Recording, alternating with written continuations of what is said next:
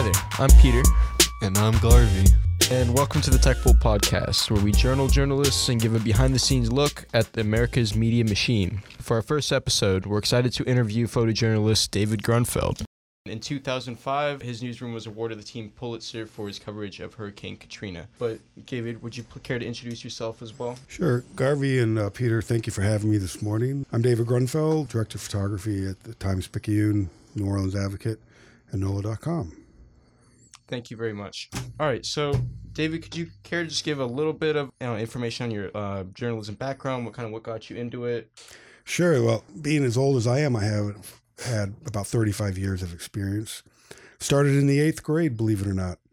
I was interested in photography. A cousin of mine is a New York Times Magnum photographer, Micha Bar-Am, who influenced me as a child. And I was just curious about how to tell stories. Even at that age, I had no idea actually how to go about it. So through my cousin's influence, by looking at his photographs and talking with him, and also joining the National Press Photographers Association, also known as the MPPA, as a student, I started to really delve into how to make pictures that tell stories. And the best way to do that is I discovered a mentor. There was a gentleman by the name of John Metzger, who I actually never met, but I loved his work. And he worked for a newspaper not far from my hometown. He worked for the Ithaca Journal, and I grew up in a small town in upstate New York, Marathon, New York, population 1 red light.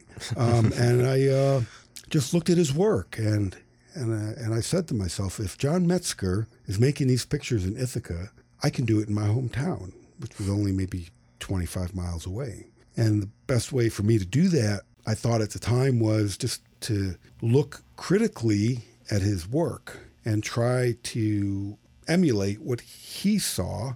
And that really was the beginning of my foundation of trying to translate what I saw in life through my camera onto film and then into a print. And one of the things I learned early on was that cameras don't make great pictures, people do. And the camera is really, truly only an extension of the way we think. And that's all it is. It doesn't matter whether it's an iPhone today or a 4x5 camera.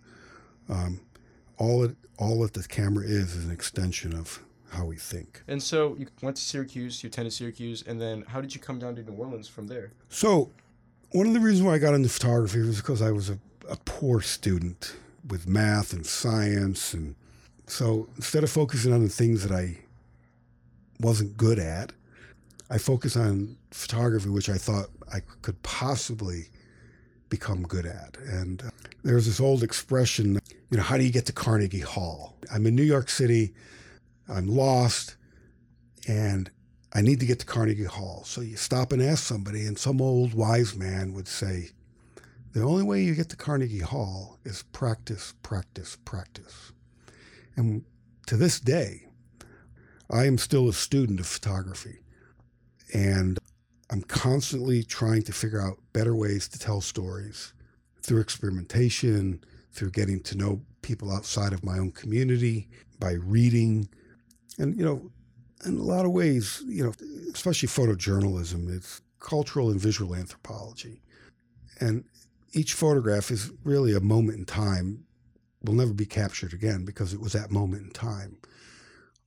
So what I try to do is I try to stay fresh in my thought process, try to not be safe. I try to shoot for myself, not other editors. And I try to maintain a positive attitude.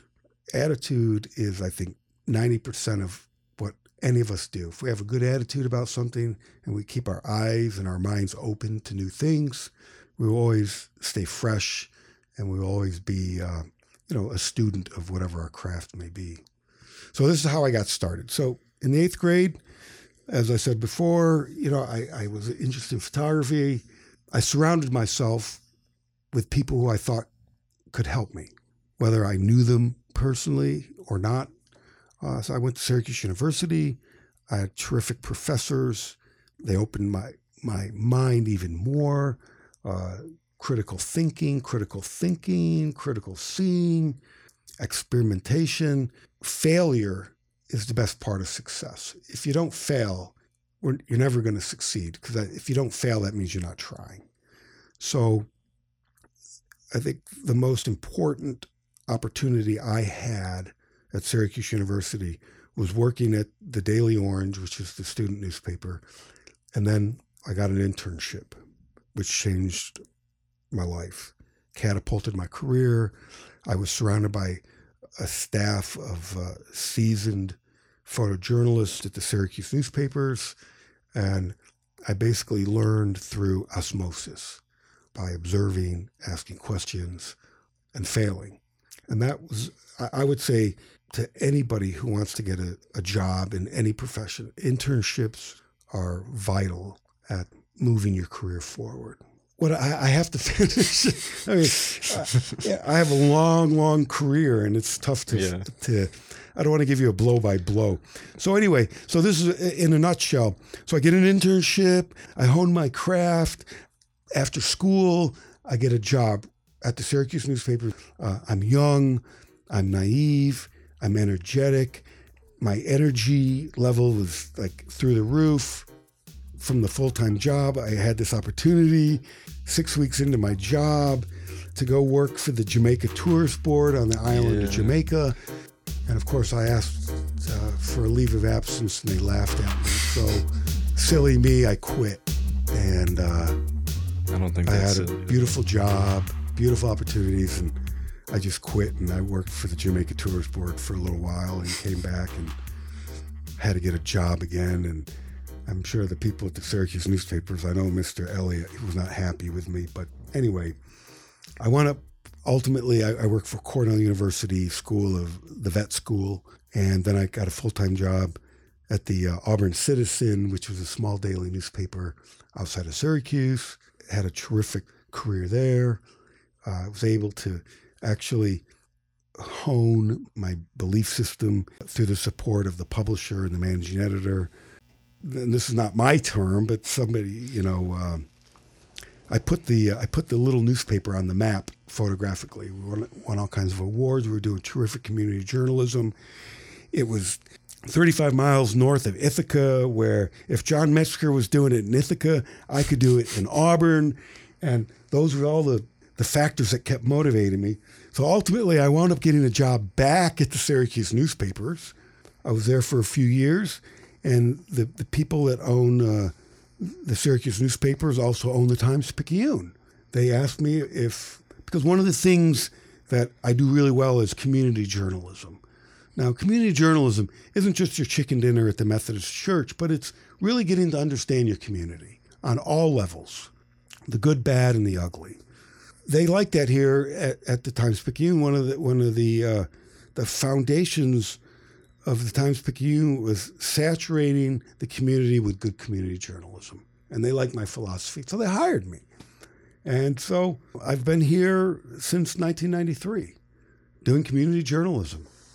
A pivotal point visually in not just my career, but in the careers of all photojournalists at the Times-Picayune clearly was Hurricane Katrina. We all were forced out of our comfort zone.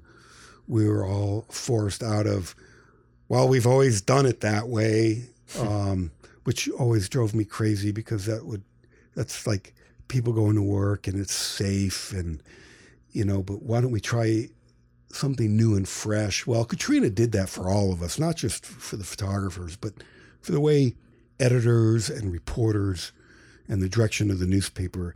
I don't know exactly how long it was, but the word Hurricane Katrina appeared in the newspaper every single day for well over a year and a half, and maybe even two years. Yeah. And somebody made a note that, wow, this is the first day that we hadn't had the word Hurricane Katrina in the newspaper.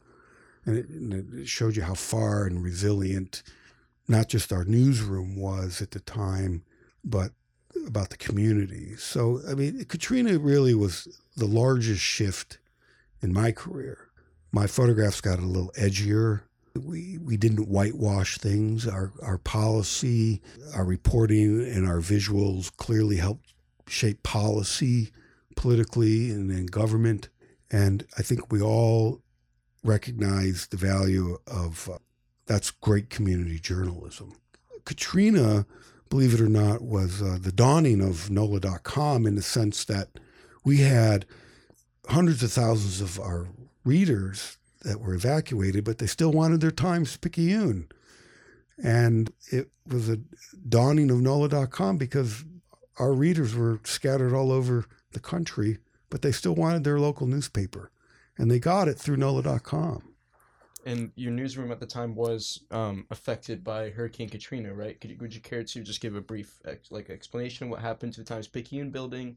The newspaper itself didn't flood, but we were surrounded by water. And the newsroom had to evacuate for mostly safety reasons.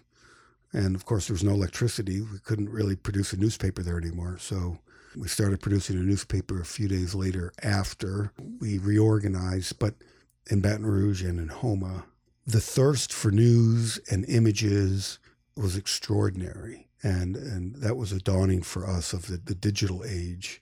And for me, I wound up being the embedded photographer when the president came to visit several times. And the first time they handed me my White House credential, it said David Grunfeld, NOLA.com. It didn't mention anything about the Times-Picayune. That's when I also realized the value of our content in a digital space. First, how did the first day of Katrina play out for you in a play-by-play? And then in addition, as a working journalist at the time, who or which outlet broke the news to you first, or where'd you hear about it first? Well, we all knew that Katrina was coming. It was, it's a slow crescendo, so to speak, a week out, 3 days out, coming to New Orleans. Maybe it's going to go east. Maybe it's going to go west. Maybe we're going to get a direct hit. We just didn't know. So it wasn't a surprise. What was a surprise is that Katrina did veer to the east a little bit into Pearlington, Mississippi. Mm-hmm. Eastern New Orleans was the westernmost part of the eye wall, but the hurricane itself was just to the east in New Orleans. But what was a surprise was James O'Byrne and Doug McCash, after the storm passed, they decided to venture out and go check on their homes, and they started seeing water in places that there shouldn't have been water. And we slowly learned that the levees broke. And then in the city, after the storm passed, started filling up with water. Did you notice a difference in smell after the levee broke in the city? Oh, yeah, there was clearly, there was definitely all kinds of smells. Yeah. And it got worse for a long time. After the water was pumped out, the mud and the sediment started drying and things started rotting.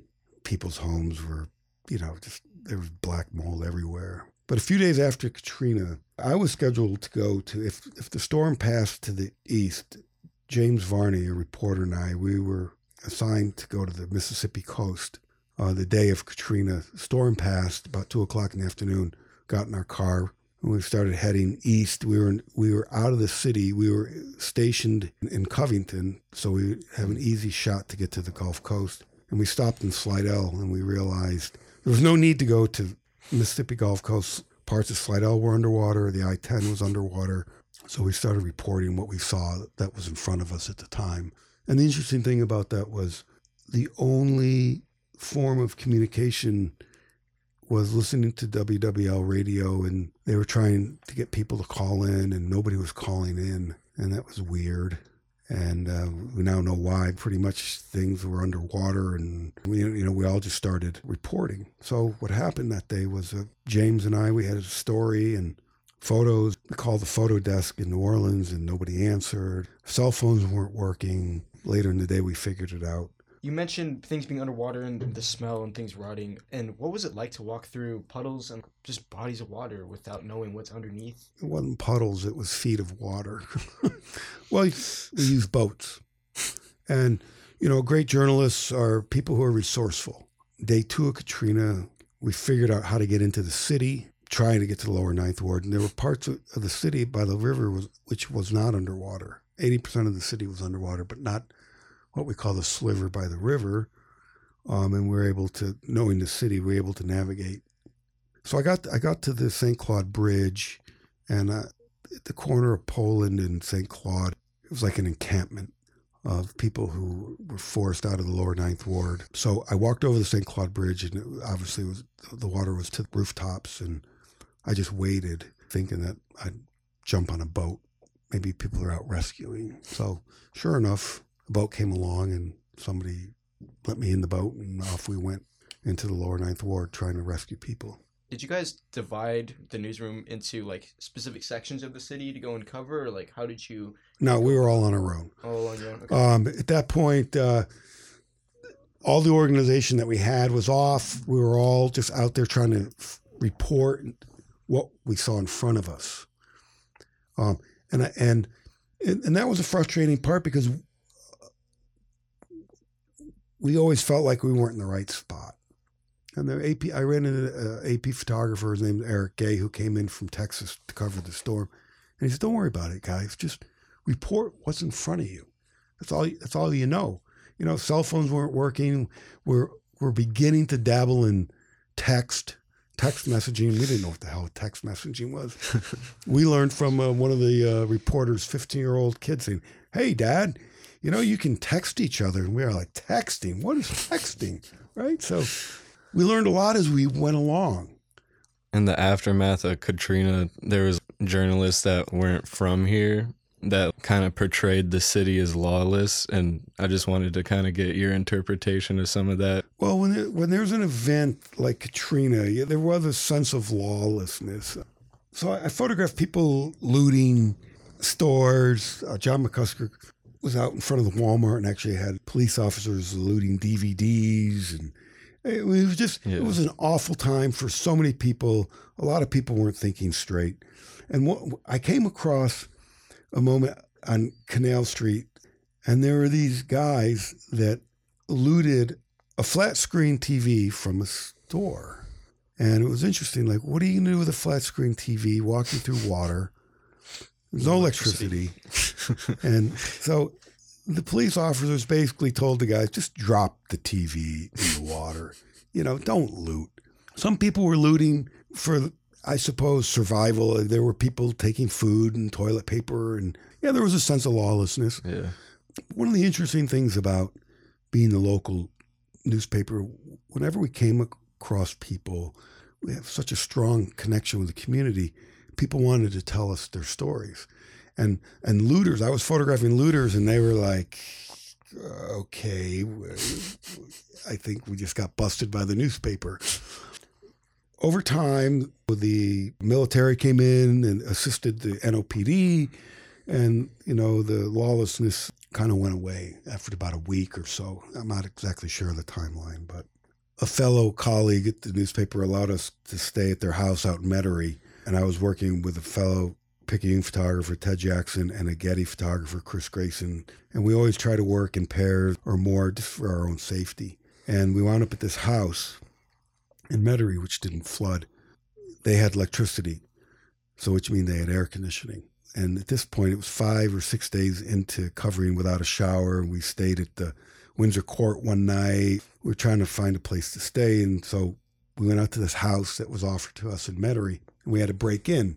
So we broke in through a back window. The person said, just be aware of a guy by the name of Al. He is a retired police officer, NOPD police officer, and he's probably keeping track of the neighborhood. Well, so Chris and Ted were out front getting stuff out of the car, and I came through the window and opened up the front door, and I was greeted by the end of a barrel of a 12-gauge shotgun.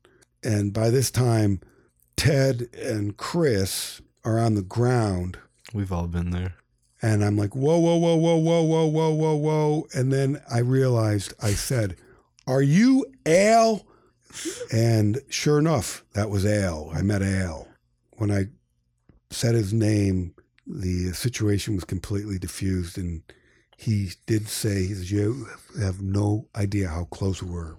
He thought we were looters. And everything worked out in the end there. But that was a very tense moment.